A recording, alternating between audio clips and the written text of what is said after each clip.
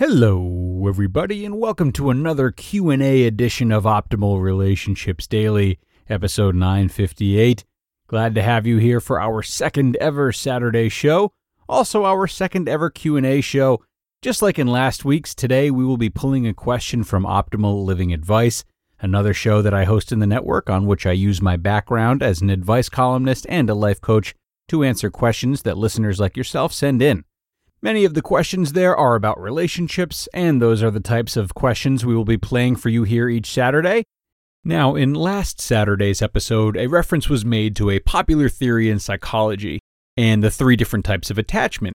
Well, today we're going to look at a question that will encourage us to really explore that further, a question coming from a listener who is unsure how to act around potential partners and feels as though that uncertainty is keeping her from finding the right person. Let's hear her question now. Let's do what we can to help her out and start optimizing your life. How do I know if I'm in a healthy relationship? I feel like one thing that has kept me from finding the right person is not being sure about if we have a healthy attachment to one another. I have a very hard time gauging what amount of space, communication, intimacy is healthy or harmful. How do these types of things go in a healthy relationship? Alrighty, good question to ask with Valentine's Day nearing. This is great stuff to take inventory of, and it sure can be confusing not only to gauge what's healthy in terms of these types of things, but especially when keeping in mind that everyone expresses themselves and their affection differently. With that in mind, there's been a lot of research done on this, and one psych model in particular I think is worth referencing here. It's called the attachment theory. So in attachment theory, the idea is basically that there are 3 different types of attachment. And believe it or not, there is actually a right answer or a form of attachment that we all ideally want to strive for in our relationships to people, places, things, and other nouns. The first type of attachment is called anxious attachment. We've definitely all experienced this in relationships, especially at a younger age, but it frequently follows people into adulthood, so listen up. A person with anxious attachment is typically overly clingy, needs a lot of attention, easily gets jealous. Essentially, they display a lot of traits that don't reflect confidence. The running theme is anxiety about not having the object of their affection around at all times and not trusting in their own independence or the independence of the object of their affection. There's constant fear of losing the object of their affection because there's a lack of confidence that they'll survive if that object is not with them, So they offer a suffocating amount of affection as a means of keeping tabs on the object of their affection. Typically, this leads to bad things. For my fellow Chris Farley fans out there, think of what Tommy Boy did to his pretty little pet when he was at the diner with Richard. Lots of destruction, lots of embarrassment. The anxious attachment habits are dangerous to the other party because they can easily be mistaken for being full of love and devotion. But over-reliance and insecurity can easily be mistaken for love and devotion too. Next, you have the total opposite of anxious attachment, which is avoidant attachment. Avoidant attachment is behavior that is almost bred out of fear of becoming too close so as to avoid getting hurt or losing independence.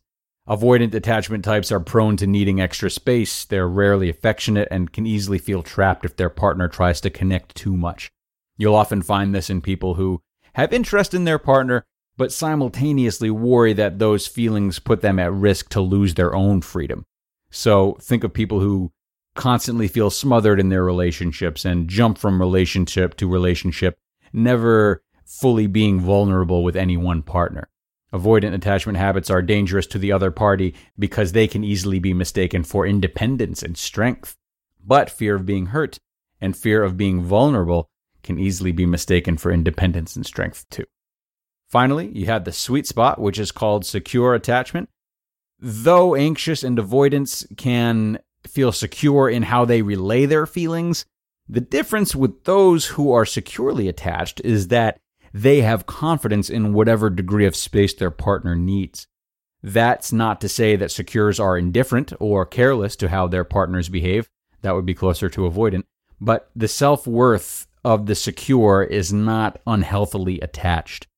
They understand their partner's needs and can be okay if their partner takes a while to text them back or goes for coffee with an ex or whatever. there is an ability to see connection, trust, and needs of the partner as opposed to being blinded by one's own securities, if that makes sense. In theory, we want our relationships to have this secure attachment.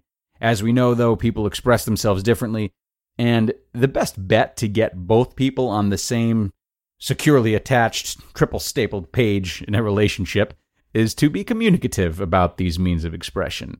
Asking an anxious why they don't trust you, rather than exploding at them every time you're falsely accused, is how both parties start to understand one another. Asking an avoidant why they won't tell you about their childhood, rather than crying about why they never open up to you, is how both parties start to understand one another. Communication and curiosity that is free of ego can bridge the gap between anxious and secure and between avoidant and secure, as both parties are able to calmly explore their patterns, the effects of their patterns on the relationship, and how those patterns can be changed for the sake of the relationship if necessary. It's really effort towards this type of communication that reflects a healthy relationship, maybe even more so than the behavior in the relationship in question. Amidst this communication, however, it is important to be mindful of the fact that secure attachment can be very difficult to find and is not always a simple way of living for people, as much as they might even want it to be. Anxious and avoidant types of attachment, like anything else, are born of certain experiences that can be too complicated for our partners to just shut off. It's also never too late for anxious and avoidant attachment to start, as any new strong experience can still happen. For example, you can't really cheat on your partner and then be upset with them for becoming more avoidant or anxious. If you're dating a late teen or someone in their early 20s, you also can't expect them to be totally free of anxious attachment either, as they probably haven't come to fully understand their identities yet. So, being aware of the natural ebbs and flows of life and relationships and how those ebbs and flows affect attachment is of really, really great importance too.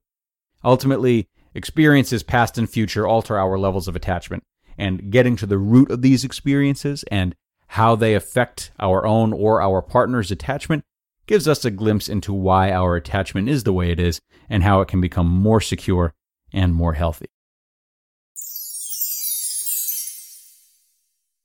Thanks a lot to the asker for sending this question in and for giving us a chance to look at the ways in which we relate to those we're in relationships with.